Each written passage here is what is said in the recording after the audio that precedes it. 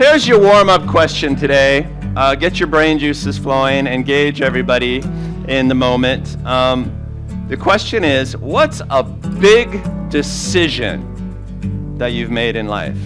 And you made it. You know, it's like, this is a consequential decision. I'm gonna make it, and you followed through on it. What's a big decision you made in life? And let's not say I made a decision for Jesus, because that's a gimme for most of us here, and we don't want to out-righteous each other this morning. So other than that, what's a big decision that you made in life? Go ahead, tell me. What pops into your head? I love it that Barbara still raises her hand. We have one proper person in the church. What'd you say? I sold my house and all my possessions and moved here. Sold your house, all your possessions, and moved here, where I happen to know you had kids and a grandchild. Right. It was God's timing. That's right, because there was a lot going on. I know a bit of that story. So that's like a move, like you moved from like New York to Hawaii. So big decision. Well done. Okay, who else? Big decision you've made in life. It didn't happen to you. You happened to it. Big marriage. And you're obligated to say, there you go. All right. It was almost like there was no decision to be made. It was just like, yeah, I understand completely. Yeah. What kind of idiot would not have married Callie? Yeah. Brilliant. Yeah, marriage is a big decision that many of us have made.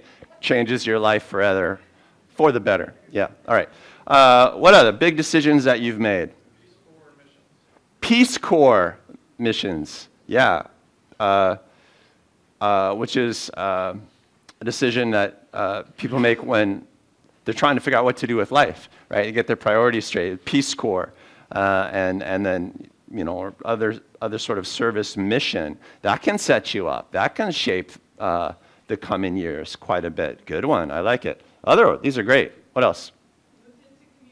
You moved into community, says Anna. Lives in K2, one of our community houses with, I don't know how many people are in that house. It varies, but tons of people come through, and zillions of stories have happened in and through that house. And so you get involved with something like that, then that decision leads to a lot, doesn't it? So very consequential decision, very consequential ministry decision. I love it. Yeah, okay, a couple more. You guys are interesting people. Yeah, Lee. You left China and came to the U.S. If you've never sat down and had tea with Lee, sit down and just ask her, what was that like? One, she'll make you great tea. And then two, it's just, she went through it all. She went through it all. Cultural Revolution, Ford, what that did to her family, what she's come out of. Super consequential decision and a glorious one. All right, one more. Who's got the best? You've been saving it. What was it, June? All right, June. Big decision, June. I left my pursuing a career in more college, higher education, and then decided to go be a missionary. Yeah. June left his career, left a lot behind in the Philippines, where he's from, and decided to become a missionary with YWAM, of all organizations. YWAM in the house.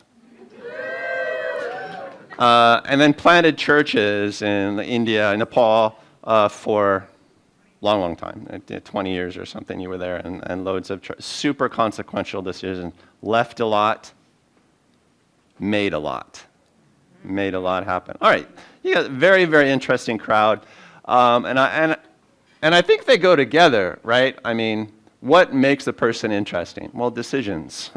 You know, you want an interesting life, and it's interesting is such an interesting word because it can mean so many things, right? Riveting, purposeful. Then, of course, you have to master this art of decision making. My early life was a little bit chaotic, a little bit turbulent, and I used to make decisions in life just as a way to kind of stay in the game, you know? Some of the decisions were great, some of them not so great. One of the decisions I made when I was a little kid, I did not grow up in a church-going home or anything, but I had some Christian babysitters. I decided that I would find my way to church, no matter where my family was. I used to hitch rides and stuff like that. Just breaking it down, that was just one thing that I decided to do. I had really bad asthma as a child. And I remember making the decision, I'm just going to run. I'm going to keep running. So every day I would run and sometimes cough up, well, blood, literally. But you make a decision like that. And it, eventually makes you stronger. And then God sort of healed the asthma, and that was happy. But against the chaos, right, I made what decisions I could. And then you kind of held on to them. And I'm really thankful for those little victories that I had in life, because I think they pushed me forward and made things interesting. Turn to somebody next to you and say, interesting.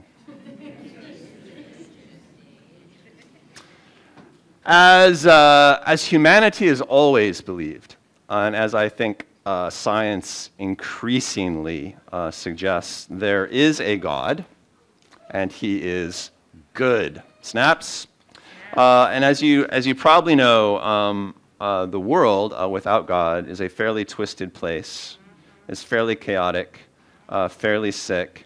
And I think in some way we've all been reconvicted of this over the past 3 or 4 years.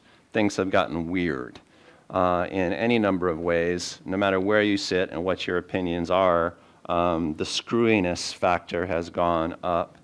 The world is a troubled place. And if you think the troubled world hasn't influenced you, broken you down, poisoned you a little bit, then you're probably wrong. It probably really has twisted you up, not just in the past few years, but just because of life on this earth. But God has a path for you out of that.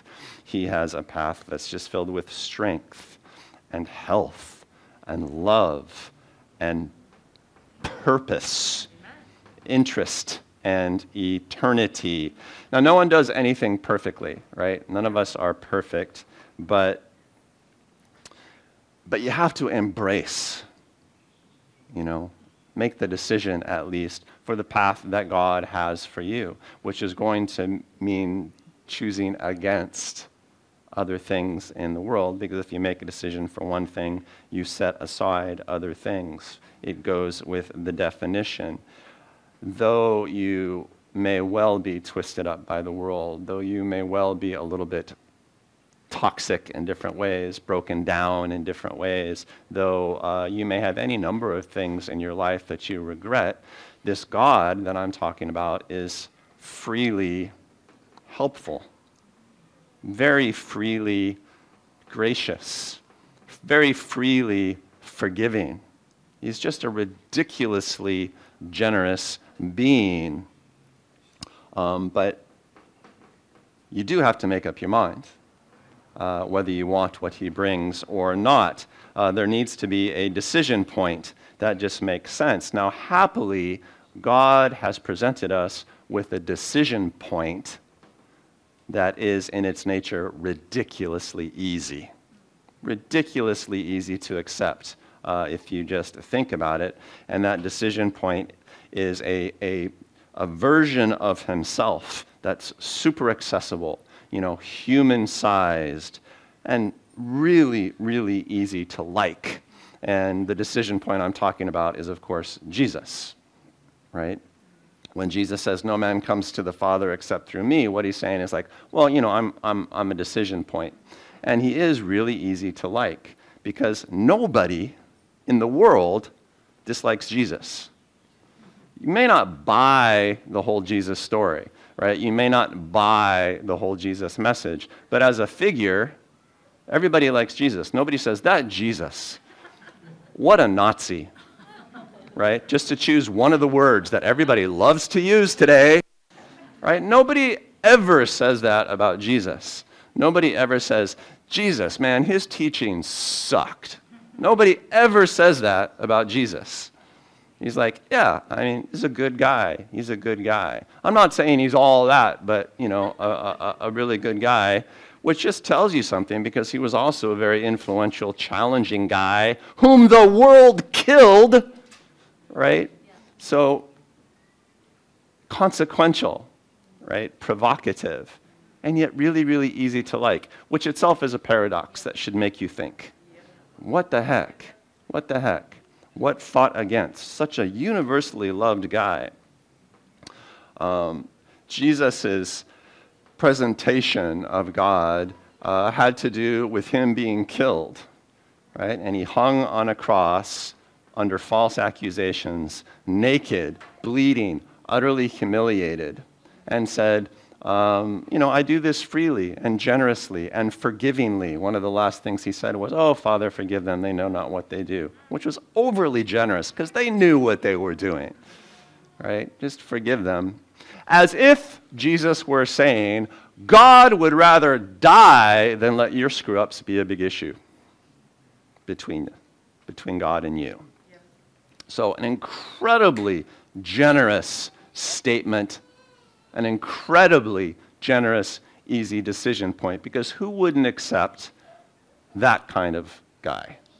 Who wouldn't like that kind of message? But a lot of people complain about it anyway. A lot of people say, well, a decision point of any sort is unnecessarily mean, right? That Jesus, what a meanie. They don't really think it through, but that's effectively what they say. So is it mean to have a decision point in a world of chaos when God offers us so much? Well, that's up to you, right? And that's kind of the decision that we all make. But if you go for it, then you get to walk even now in this life as Jesus walked in this life, which is to say that you get to walk in the presence and the power of the Holy Spirit. God shares some of his very nature, his very essence, his very presence with you, and that makes life interesting.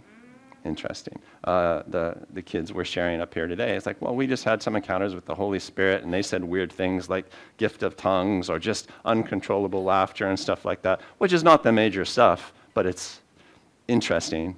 I guess Sophie was speaking in Chinese, like some people could understand. She doesn't speak Chinese, but Indian. It's like people could understand what she was saying, even though she didn't speak the languages. All right, so like, I mean, I don't know exactly what that constructs, but it's interesting, right, for a teenager to go through that. And then her response was, I want to go bless people. I want to go bless strangers I don't even know. And in a microcosm, that's not a bad Jesus experience, right? We get a little godly weirdness, right? Sometimes it's weird little supernatural manifestation. Sometimes it's healing people. Sometimes it's just offering other people an introduction to a decision point. So there you go. That's the gospel message. I just shared with you. You come to church, sometimes you hear the gospel message. I never know if I give it properly. I never know if I express the gospel message and the invitation to decision properly. I don't know if I make the call in a way that's really good. But I try to do it. And if we all try to do it, then one of us will get it right. You know, strength in numbers. All right. I may not be the most eloquent person in the world, but that's why we're doing this sermon series on calling. And part of it is like putting the call out to the world in this generation, which is interesting, right? I don't exactly always know how to do it right. Part of the sermon series on calling is making sure that you hear your calling, right? Because God is always calling us. And there is a decision point to get into the path of God's calling. And then there's going to be, of course, all sorts of subsequent decisions that we're going to have to get. And you're going to need to focus on Jesus. And you're going to need the power of the Holy Spirit now and then to pull off what God has for you to do, which is why we do things like the all-church retreat. And you should probably sign up and come to that. Or you're going to kick yourself. I don't know if I do the call justice, but I like to read stories in the Bible about the call and about how people made it. So I thought I would just share briefly this morning. This will be our scripture for the morning from Acts chapter 2. What this is the very first sermon in church history. We have a record of it in Acts chapter 2. And what's happened here is that Jesus has left the earth. He's left his apostles behind to kind of build the church without him. Hoku. Is that like a doggy amen? Hoku is like 18, 19 years old. So she might be having visions of heaven right now. She's been a fantastic pilgrim. Acts chapter 2.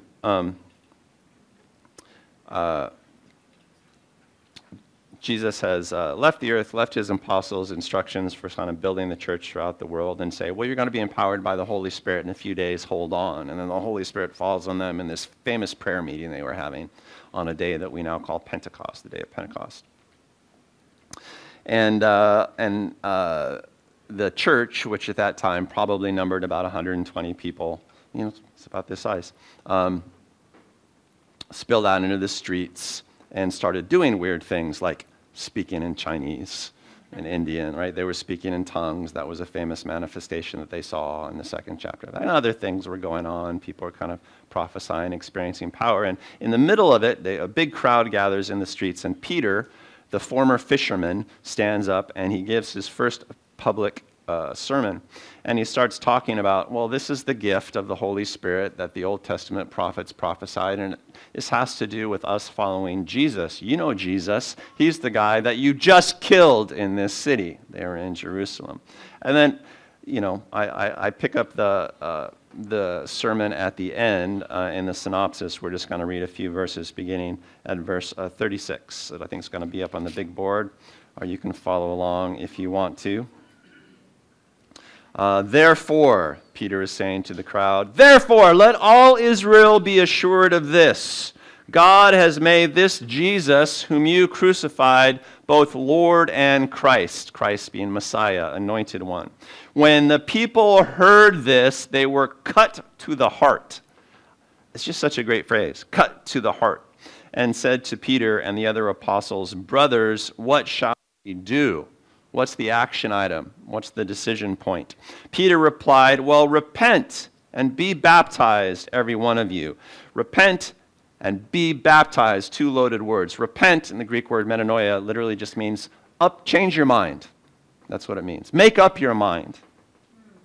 Refresh your thinking. And then baptized literally just means doused. It's sort of its ritual dunking. So, change your thinking and then do something to celebrate it, to ritualize it. Get yourself cleansed. Repent and be baptized, every one of you, in the name of Jesus Christ.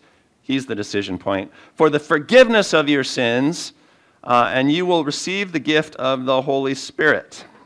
The promise is for you and your children and for all who are far off, for all whom the Lord our God will call. That's us. We're the ones who are far off. With many words he warned them, and he pleaded with them, save yourselves from this corrupt generation.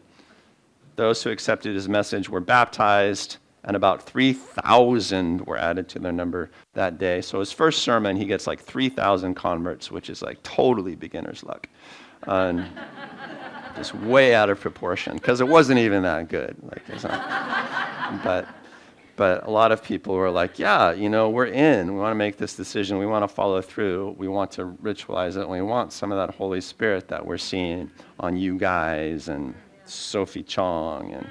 And it looks interesting. It looks purposeful. What I love about this sermon is that Peter wasn't shy at all, right? He's stumbling out into the streets. They're looking a little ridiculous, and people think that they're drunk, actually. And he stands up and said, well, let me tell you, you just killed an innocent man. And you had your chance at receiving the promise of God. Jesus was a really good decision point, really easy to accept. Peter describes something about him. He came, he was really nice, he did a lot of miracles, he fulfilled all the prophecy, and then you all murdered him. Why did you think he was mean? He was like the nicest, most godly guy ever. What was so mean about it that you had to kill him? That was kind of what Peter said. So he wasn't shy about that at all. And then he says, actually, you know, it's a corrupt generation, right? The world is all messed up. And I'm here to tell you how messed up it is. You need restoration. It said, save yourselves, which is the only time that it's ever put reflexively like that. It's not like get saved by God. It's like save yourselves. It's like make a move, people. And that word saved, the Greek word sozo, as many of us in church know, sozo, which literally means something like restoration. Get restored. Restore yourself. Come on. Restore yourself from all of the corruption, all of the craziness. I mean, like, you have to see it for what it is, and you have to decide against it. That's the message. God has presented you with this version of himself. Jesus is a really helpful decision point, so here's what you do. Get baptized in his name. Decide that you're all about him going forward, and things are going to go a lot better for you guys. Think anew. Commit. Make up your mind. That's what repentance means. And if you see it truly, you'll be cut to the heart. And I love that phrase, cut to the heart, because, you know, it means there's a cutting, right? What is a cutting? Well, it separates, right? It's like grabbing one thing and letting go of the other in your heart. And they were cut to the heart, and so it drove them to decision. And then he says, you know, you'll do this stuff, and it's not just going to be a decision, but you're going to receive something supernatural. It's going to be a consequential decision, not just for eternity, but right now. Right now, your life is going to be different. It used to be natural and deathly, and it's going to become supernatural and lively. Watch. And that's basically his sermon. He wasn't shy about it. He just put it out there, and there was some power in it that day. You know, I was thinking about the way he indicted them for killing Christ, because not all of them nailed him to the cross, right? But they just kind of let it happen, like the city went along with it. And, you know, we read that story almost every Easter season. And in some ways, they were complicit, even insofar as they were kind of passive. Right? They didn't defend. So the question whenever one of these great Bible preachers preaches about the death of Christ, and is not just that we killed Jesus, it's how it went down. Right? How is it that Jesus gets killed in our corrupt generation? Well, he gets killed because, I don't know, we just kind of let it go. We just kind of let it happen. You know, like, it's just an interesting meditation. How God gets killed is worth thinking about. In our generation, how God gets killed in your life, that's worth thinking about, you know. Anyway, very provocative, right? Very uncomfortable, these ideas and these sermons. Where I want to leave it today is this. This is an example of giving a call, or if this is an example of being called by God, then I think maybe the first thing we can say about calling is this. The first thing we need to understand about God's call to life and purpose is that it is a call to decision. It's a call to decision. You can't really follow the path without just siding on it, making up your mind, and going for it. And to facilitate that and to help it, God has given us the easiest decision point ever in world history. Jesus, whom nobody dislikes, but somehow a lot of people think is mean. It's fascinating. Fascinating. Get over it. Because there's only two choices. You kill God or you follow God, apparently. So the first step to being a caller or to being called is you got to be comfortable with decision. You actually be a good decision maker. Some of us have made big decisions. A lot of us know what it means to make a decision in life. Well, this is one, maybe the big one, seeing as how it influences everything else. No decision will ever be more consequential. I've said this from time to time over the past year as I personally have meditated on the word decision. But you know what decision means, literally? Incision. What's an incision? It means to cut into something. What's a decision? A decision means to cut away from something, to cut something off.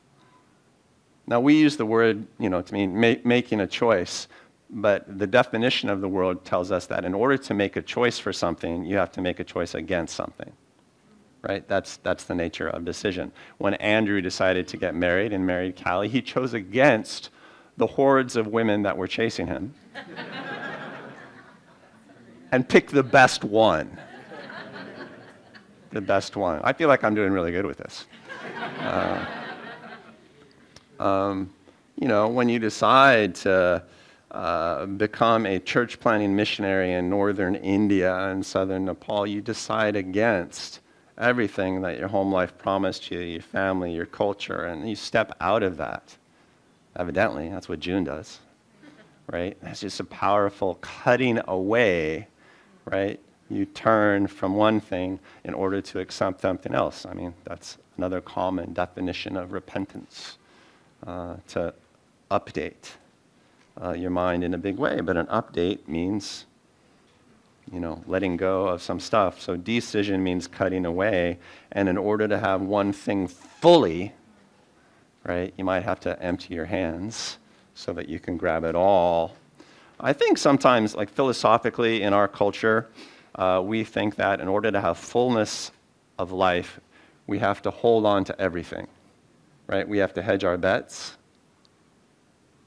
But, of course, to have fullness of life, we need to hold the one thing, to free up our arms so that we can get it around this bigness that God provides. When I think about it, I think of life as a torrent. Do you ever feel like that sometimes? Life is just like a torrent, like a torrential river, right? And we're just kind of flying down the river. But we want to go upstream, That's life, right? If you're not trying to go forward, you're probably going backwards, right? If you're not trying to get fit, you're probably getting fat, right? If you're not trying to learn new things, the pace of change in the world is such that you'll be dumb next week, right? The world will have passed you by, right? It's like, what is this? An app? I need to download it? Yeah, we've all learned how to do that. That didn't even exist 10 years ago. Now we couldn't live without it. Anyway, I digress. Life is a torrent. And when you're caught in a torrent, security isn't grabbing everything that you can. Security, when you're caught in the torrent, is getting a hold of one thing. Right? That's what it means. And, of course, in this life, the handle is Jesus. Amen. Right? I mean, God just went out of his way to give us a really good, simple, easy, lovely handle. So, I don't know. Is that so simple to be cruel and mean? There you go. So, here's my piecemeal call out today. I'm making a call out today. Here it is. You can't have everything. Nor would you want to. You can't have everything, nor would you want to. Right? What you want to have is strength and health and purpose, interest, and eternity. That's what you want. Make up your mind. Make a decision. Some of you have to let something go so that you can hold on to something firmly. Right? God makes it really easy. Really easy. Jesus. Nicest guy ever. A miracle worker. Super smart. Incredibly generous. Ridiculously forgiving. Extraordinarily helpful. There you go. That's the call. So, I don't know, if, let's say, you felt some cutting in your heart, you're just like, yeah, well, I mean, I like that offer. What should we do? Well, I mean, repent and be baptized. Just make a decision in your head. Figure out some way to express it externally. We'll be doing a baptism service at the All Church Retreat, by the way. We do it all the time. One of the most fun times of the year. We always like that. But shoots, I'll go baptize you at the beach today if you want to. Just walk down the hill. And get some prayer for receiving the Holy Spirit. Like somebody to pray for you, because you're going to need a little supernatural help, because the world continues to be corrupt. Right? And you want to be weird enough to withstand the corruption. I'll just leave it there today. Father God, I pray for your spirit of conviction in the world, something I know about and so many of us have experienced. I pray for victory in our hearts, decision in our hearts, in Christ's name.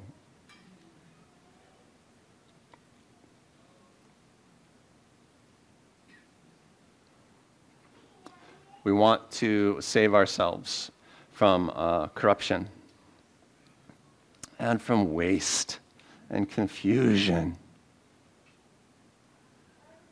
stress, death. We want to save ourselves from death, the kind that is permanent and the kind that just dogs us daily. We choose Jesus, Lord.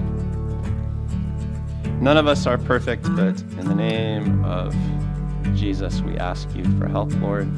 We pray that you would make us yours, and we commit to make ourselves yours. We do this in Jesus' name. Amen.